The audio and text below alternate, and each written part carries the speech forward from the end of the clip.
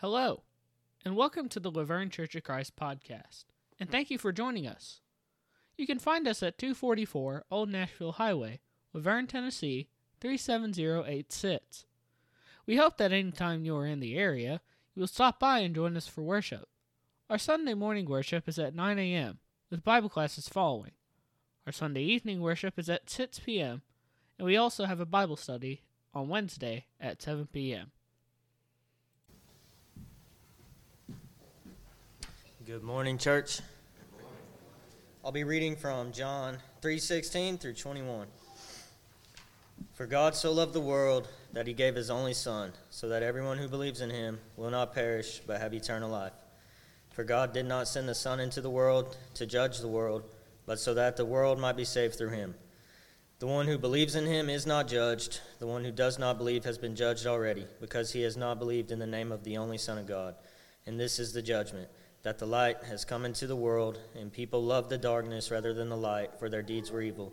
For everyone who does evil hates the light and does not come to the light, so that his deeds will not be exposed. But the one who practices the truth comes to the light, so that his deeds will be revealed. Amen.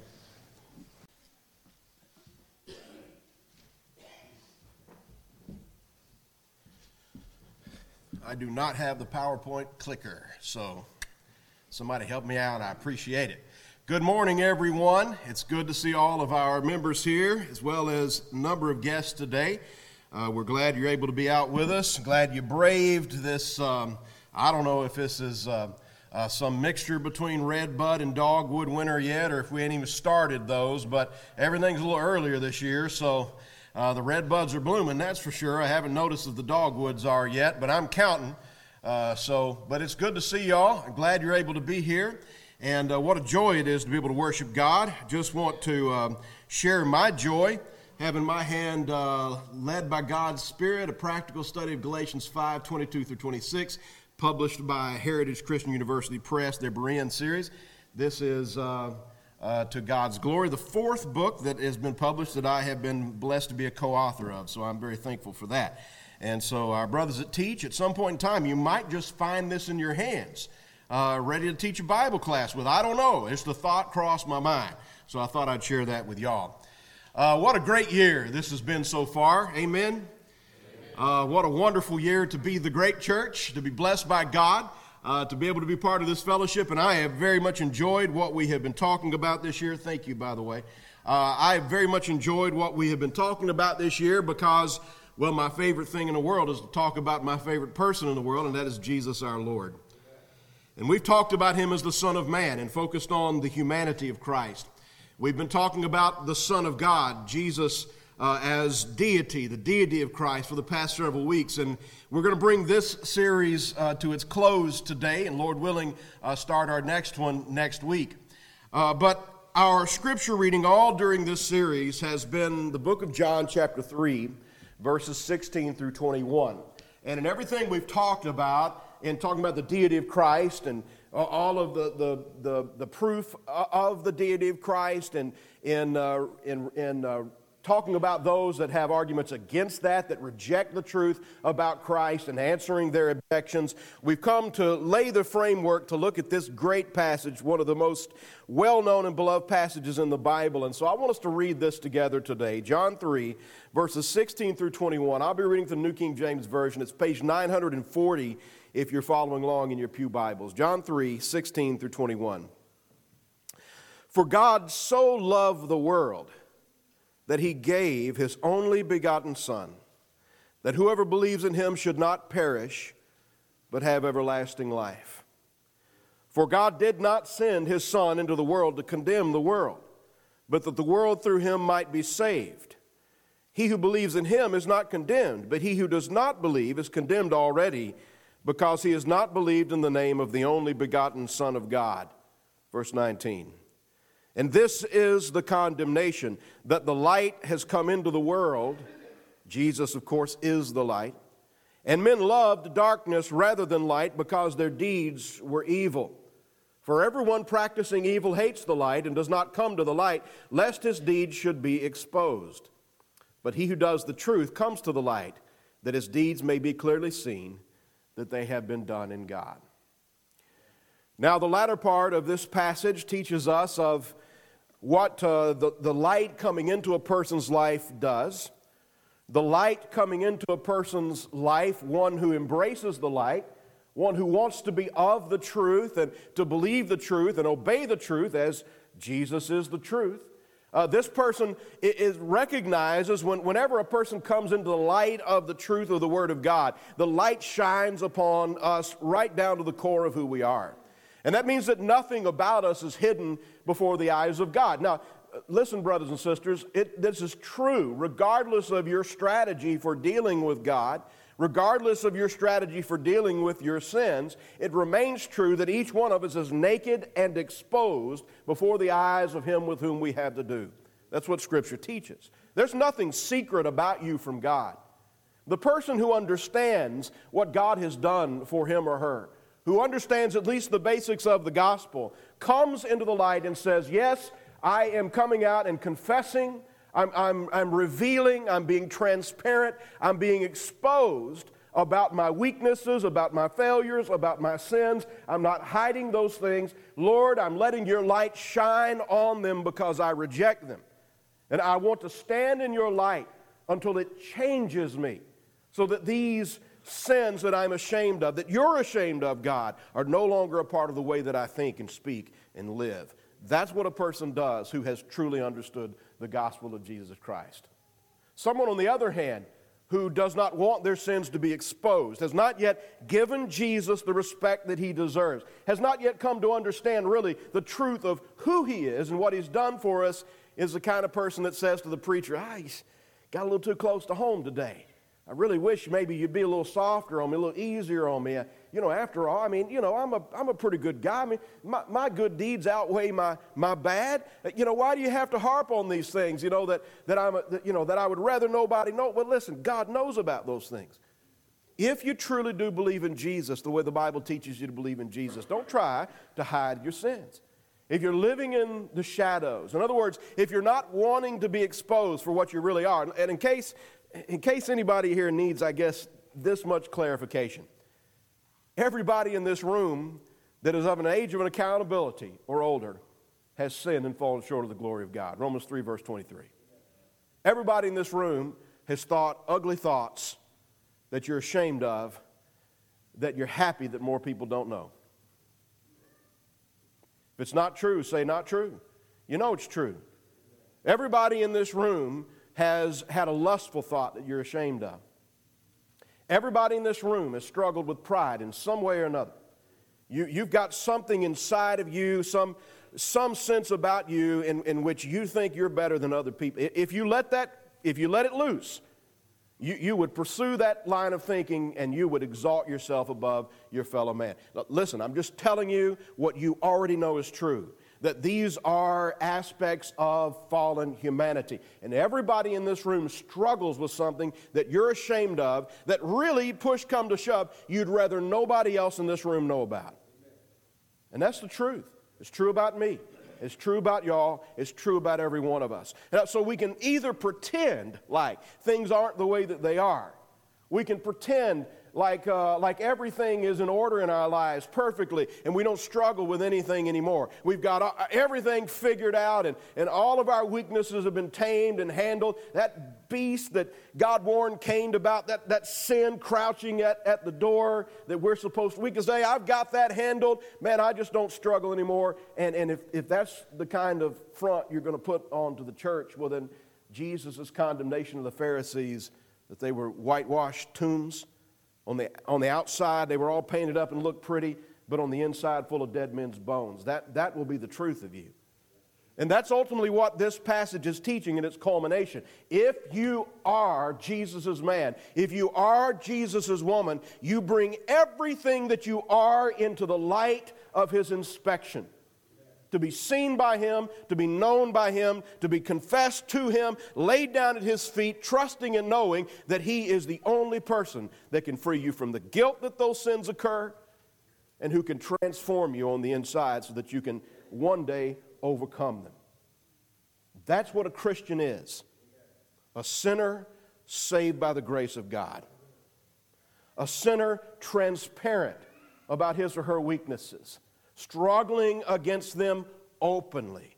But if you think you're going to try to be elevated in the eyes of your brothers and sisters, if you want them to think of you better than you are, well, then you might just slink around in the shadows.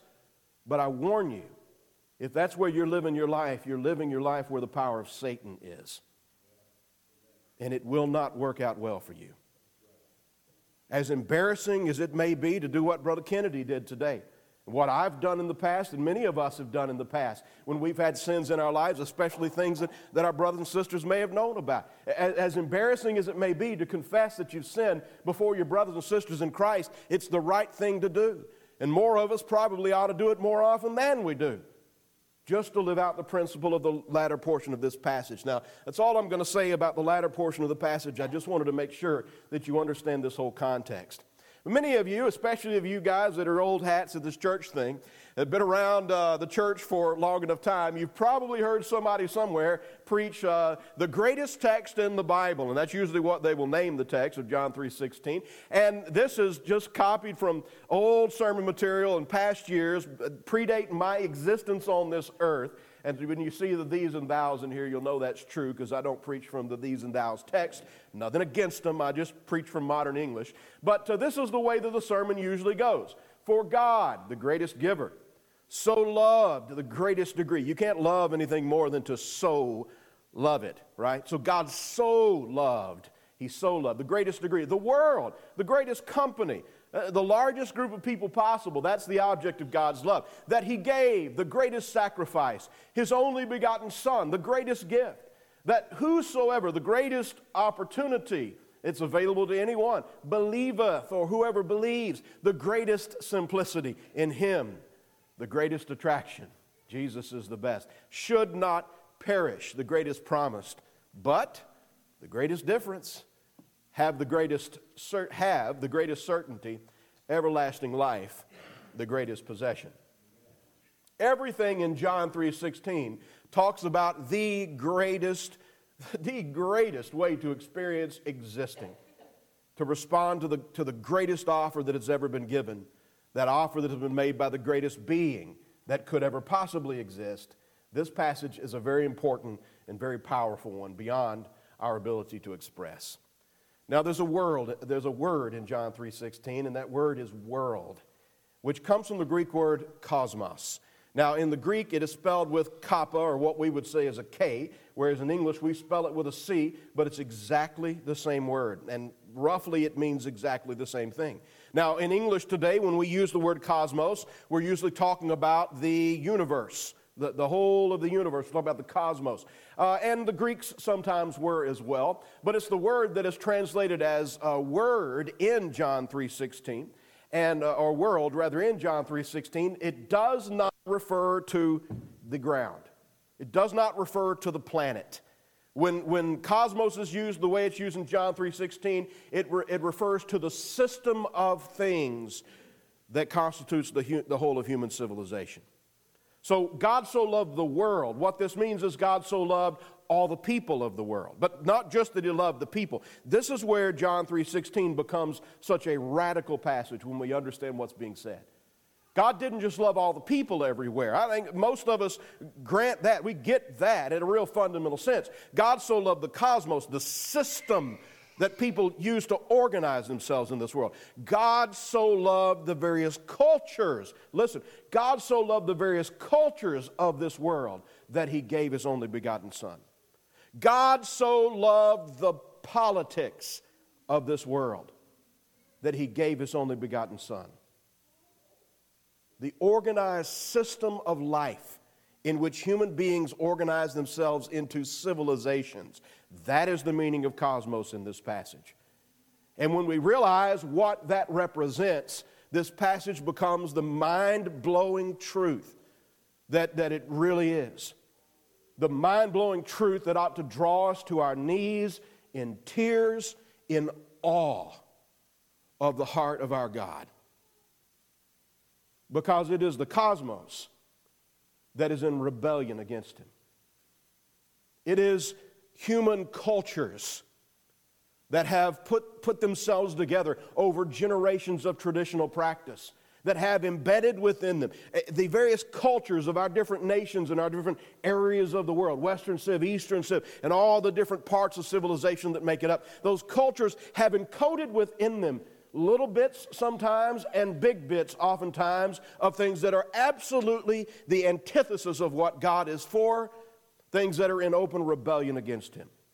The culture of the United States of America as a whole is in open, blatant, defiant rebellion against God. And it's part of the cosmos, the system of things through which we as humans organize ourselves together into civilizations. And the Bible says, literally in this passage, what is being told to us is that God so loved the rebels that He gave His only begotten Son, so that whoever believes in Him should not perish. Whichever rebel believes in Him should not perish, but have everlasting life.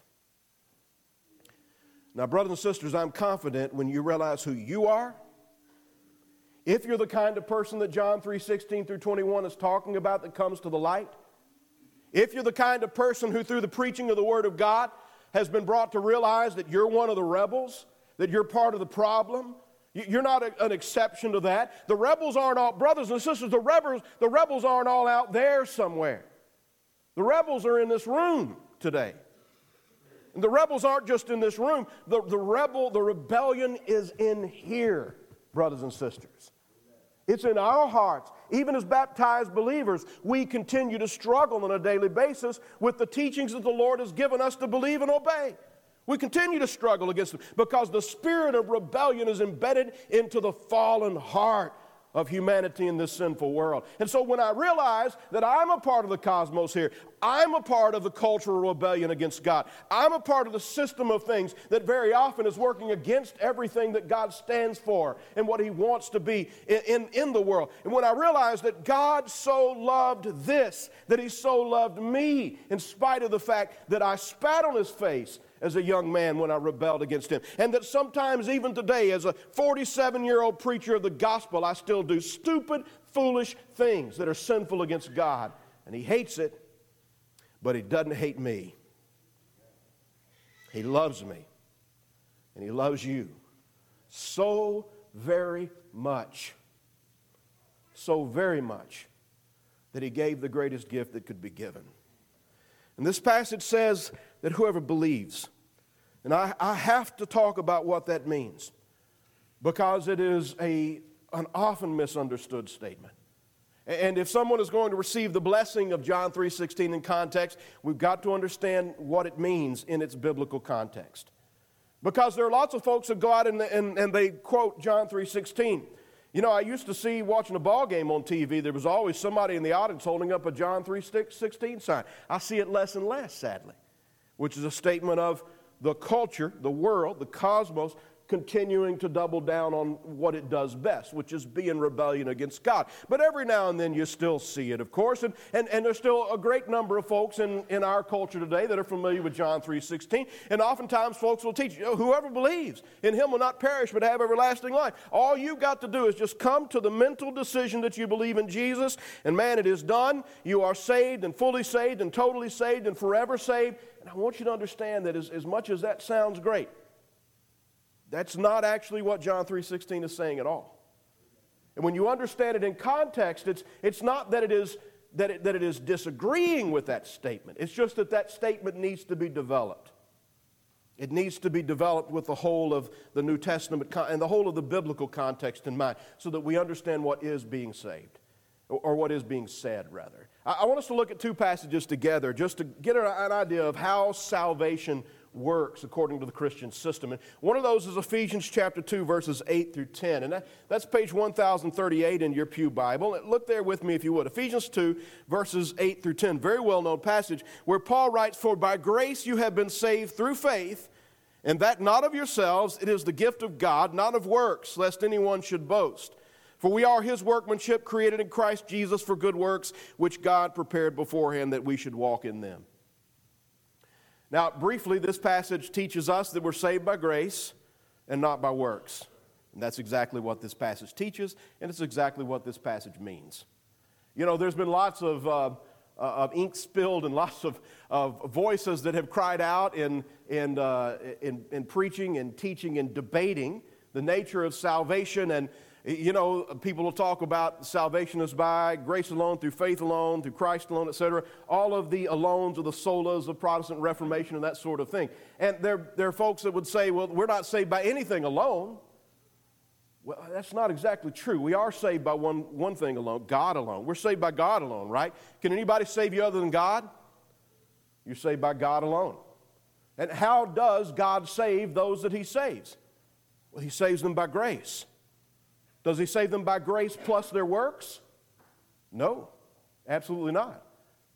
Everyone who God saves, He saves by grace. It's a free gift. He saves by bestowing His favor upon them. And that is the only thing that saves them. We are, in fact, saved by grace alone. Then we get to the word faith, and that's where things get a little complicated. Because there are, of course, many folks in Christendom that say we're saved by faith alone. Well, I mean, maybe so, maybe not. Let's look at James chapter 2, verses 14 through 26. Turn over there, if you would, to James chapter 2. Let's read that together. James 2, verses 14 through 28. And this is a very important and an equally misunderstood passage for sure. Verse 14 beginning. James writes, "What does it profit, my brethren, if someone says he has faith but does not have works? Can faith save him?"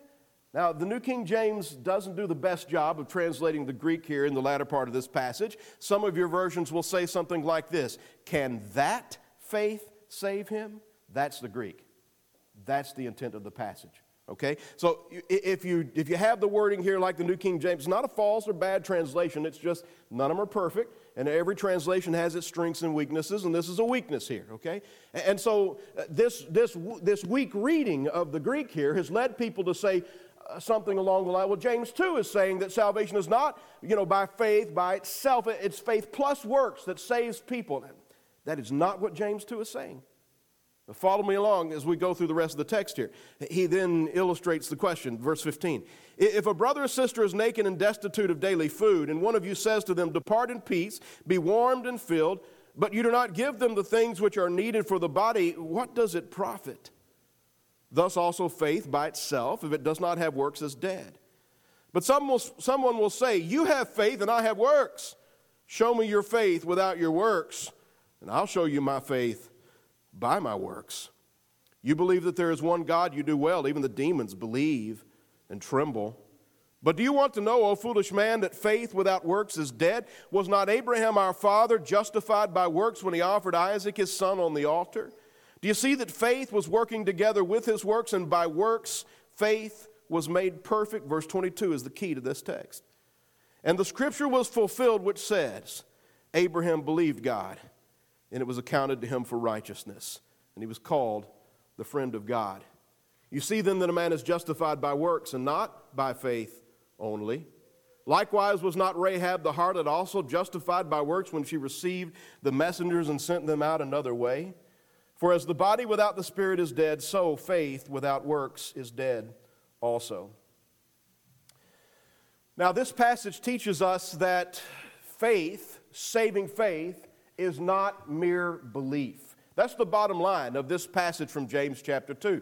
That saving faith is not mere belief. And I have to bring this up, and I bring it up in the context of two passages that are often pitted against each other by certain Bible scholars. Martin Luther had a real problem with the book of James. Of course, Martin Luther, oftentimes seen as the starting point of the Protestant Reformation, nailed his 95 thesis on the door of the church in Wittenberg, Germany.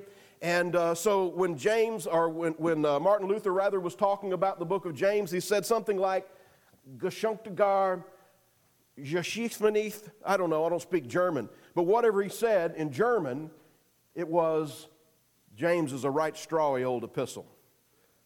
Now, I don't know how you say that in German. I just figured it sounded like the gibberish I just said. I like to hear people talk in German. But what he said was that it's a right strawy epistle. He's basing that on what Paul says about things being judged in 1 Corinthians chapter 4. When he talks about each one's work being tried or tested by fire. It's actually chapter 3 of 1 Corinthians. Each one's work being tested by fire. If it's hay or straw or stubble, to be burned up. In other words, he's saying the book of James doesn't meet the requirements of being canonical. He really rejected it as being a canonical book because he understood James 2 as somehow contradicting Ephesians 2.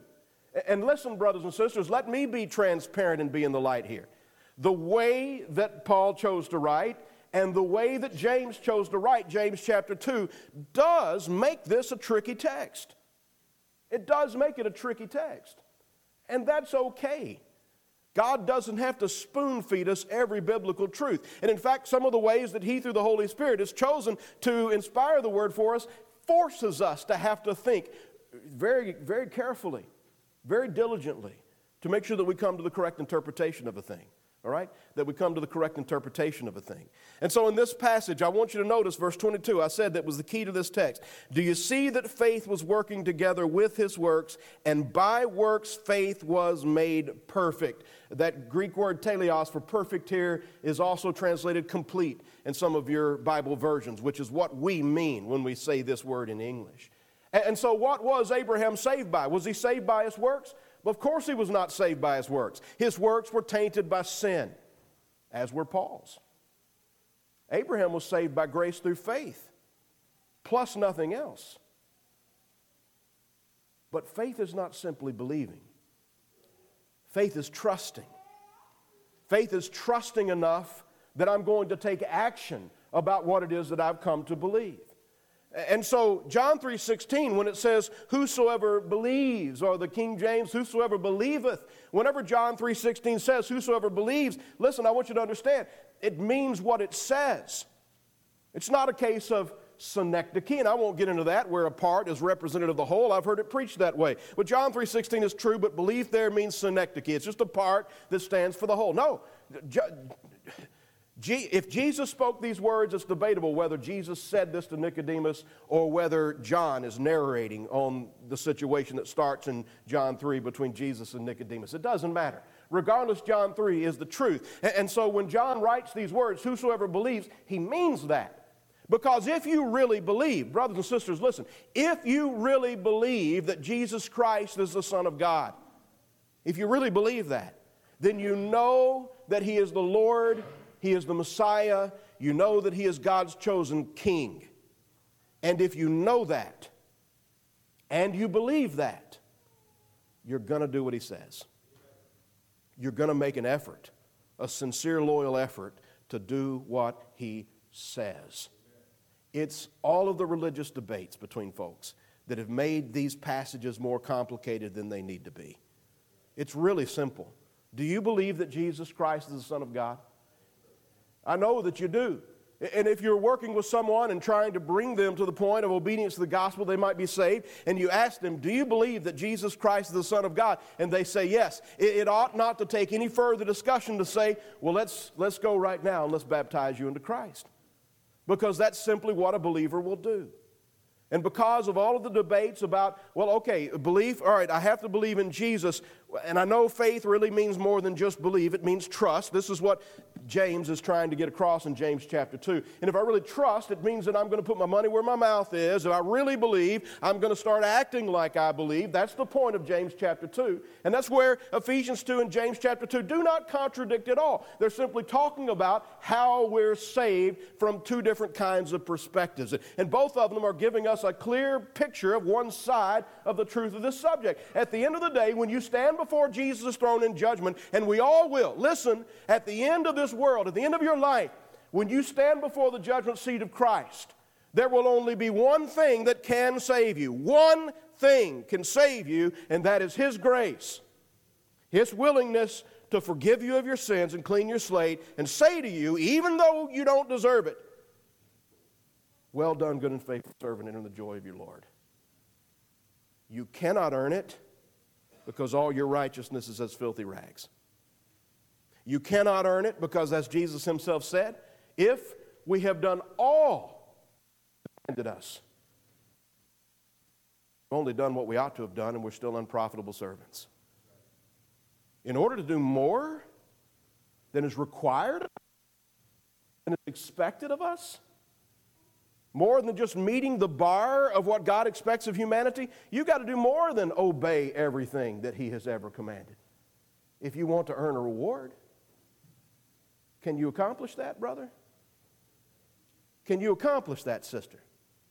Can you do more than what God has asked of you? Let me tell you the answer to the question. You can't even do what God has asked of you. You can't even do that. At the end of the day, you're saved by grace plus nothing. Through faith plus nothing. That's not contradicting what James says. When you get the context of James chapter 2, he's not saying grace plus works or faith plus works. He's saying if your faith is real, it works. It will work. It will act in response to the commandment that God has given. And John 3:16 is by implication teaching that very same thing. I've taught this before, and it needs to be summarized regularly. Saving faith consists of three components. It consists of knowledge of the truth that is understood and believed. And John 3:16 certainly teaches that. If you don't believe Jesus is the Son of God, that is, if you don't give mental assent to the truth that Jesus is the Son of God, you cannot be saved. John 8 and verse 24, Jesus made it very clear. Unless you believe that I am He, that is the Messiah, you will die in your sins. That's the promise of the Word of God.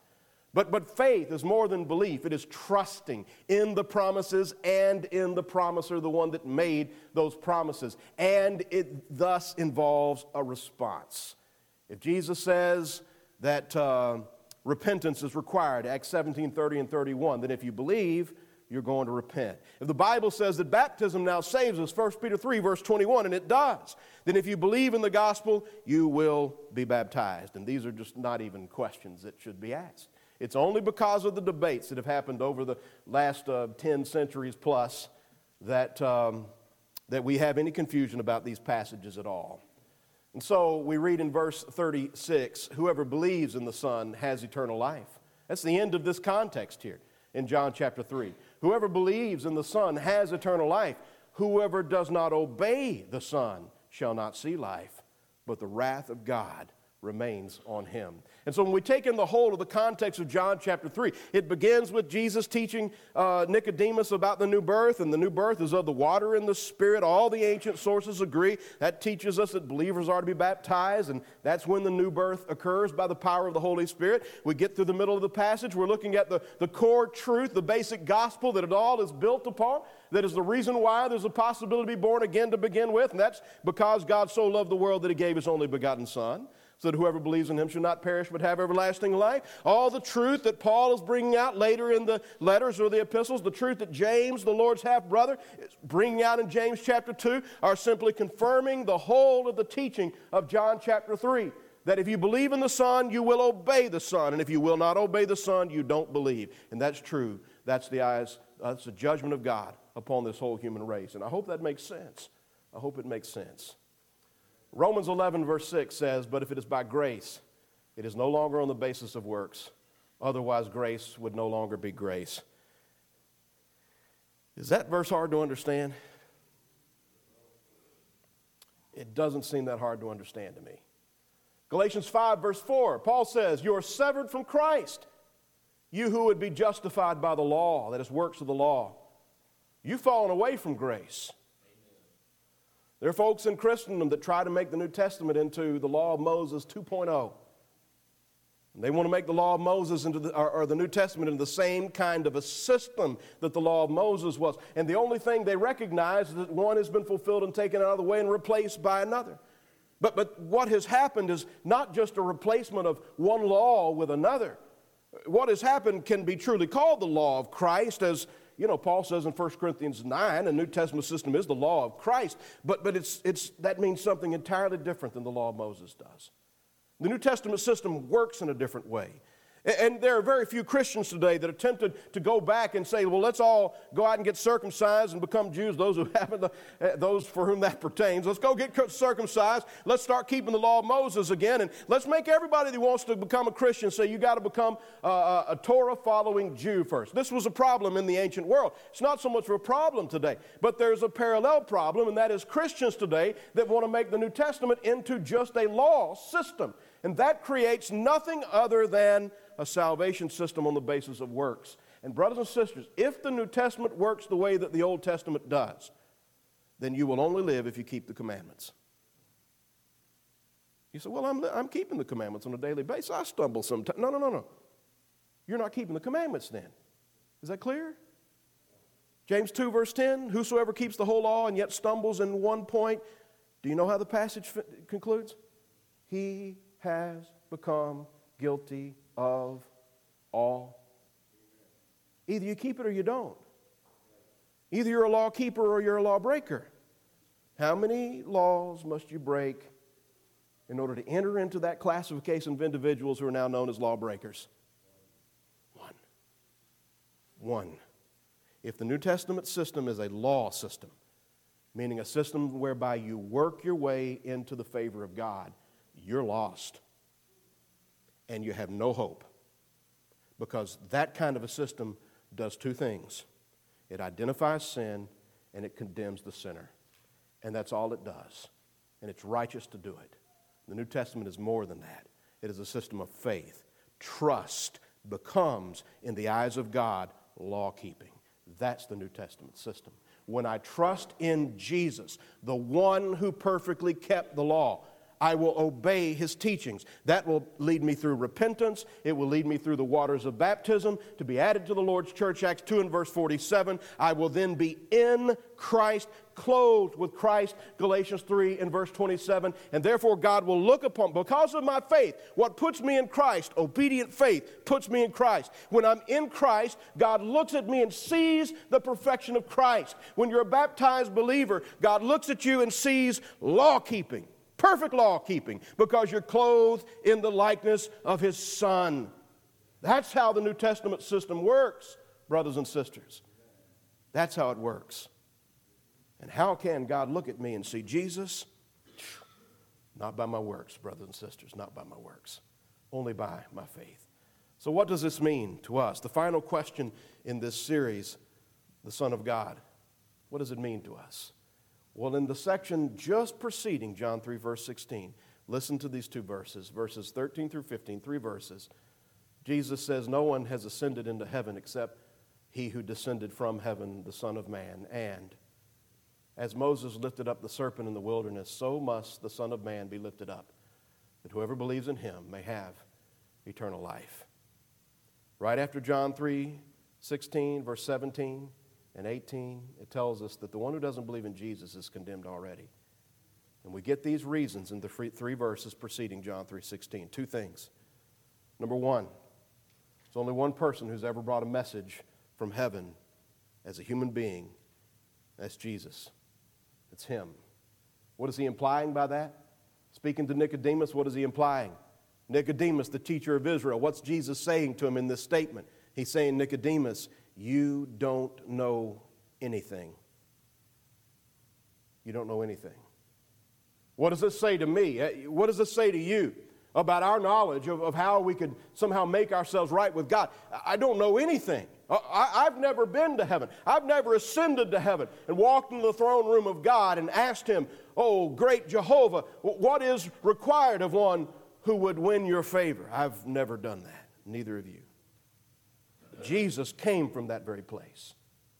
And he came with that very message. And then he uses this great illustration. As Moses lifted up the serpent in the wilderness. Brothers and sisters, do you know the story? Do you know that Old Testament story? Because of the people's sins, God allowed poisonous snakes to come into the camp of the people of Israel while they were in the period of wilderness wandering before they came to the promised land. Poisonous snakes started biting people. That's poisonous snakes in a crowded camp tend to do. If you get bit by a poisonous snake, reality kicks in real quick. You're going to die, you're going to get very sick. One of the two. And in God's mercy and his grace, listen, please listen. In God's mercy and his grace, even though the people deserved the snakes, even though God inflicted the snakes upon them as an act of judgment that they deserved, God told Moses to make the image of a serpent, put it up on a pole, and set it up in a camp. And anybody in Israel that had been bitten by one of those poisonous snakes could make their way to that serpent lifted up on the pole in the middle of the camp. And if they looked upon it, they would be healed. And the poison would take no effect. Jesus says that serpent on the pole stands for me.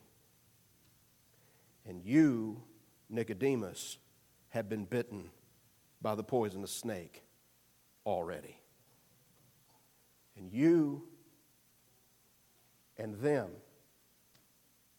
and us all, by the time we come to an age of accountability, have already been bitten. The poison is already in your system. And you're going to die. You're going to die for your sins. And that's why Jesus says what he says in this context. That's why the world is condemned already. Because the world has already been bitten by the serpent and is dying. And you've got no claim to make. You don't deserve the cross. You deserve the serpent.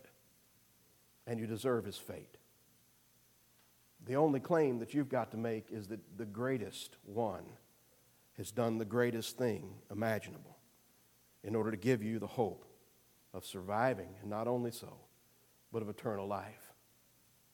For God, the greatest giver, so loved the greatest degree, the world, the greatest company, that he gave the greatest sacrifice, his only begotten Son, the greatest gift, that whosoever, the greatest opportunity, believeth, the greatest simplicity in him, the greatest attraction, should not perish, the greatest promise, but the greatest difference, have the greatest certainty, everlasting life, the greatest possession. Have you confessed the name of Christ? Have you made the decision to obey him? Faith obeys him. Have you been baptized for the forgiveness of your sins? If you're in age of accountability today and you have not done so, you need to look upon the serpent and be saved. Not the serpent, but the Son, and be saved. My friend, you're dying without him, and you need him. And this morning, if you are a baptized believer and need the prayers of this assembly, the front pews are open. Come as we stand and sing. Thank you for listening to this message from God's Word. If you have any questions, please email them to us at office@lavergnecoc.org. Once again, we thank you for listening, and we hope you have a blessed day.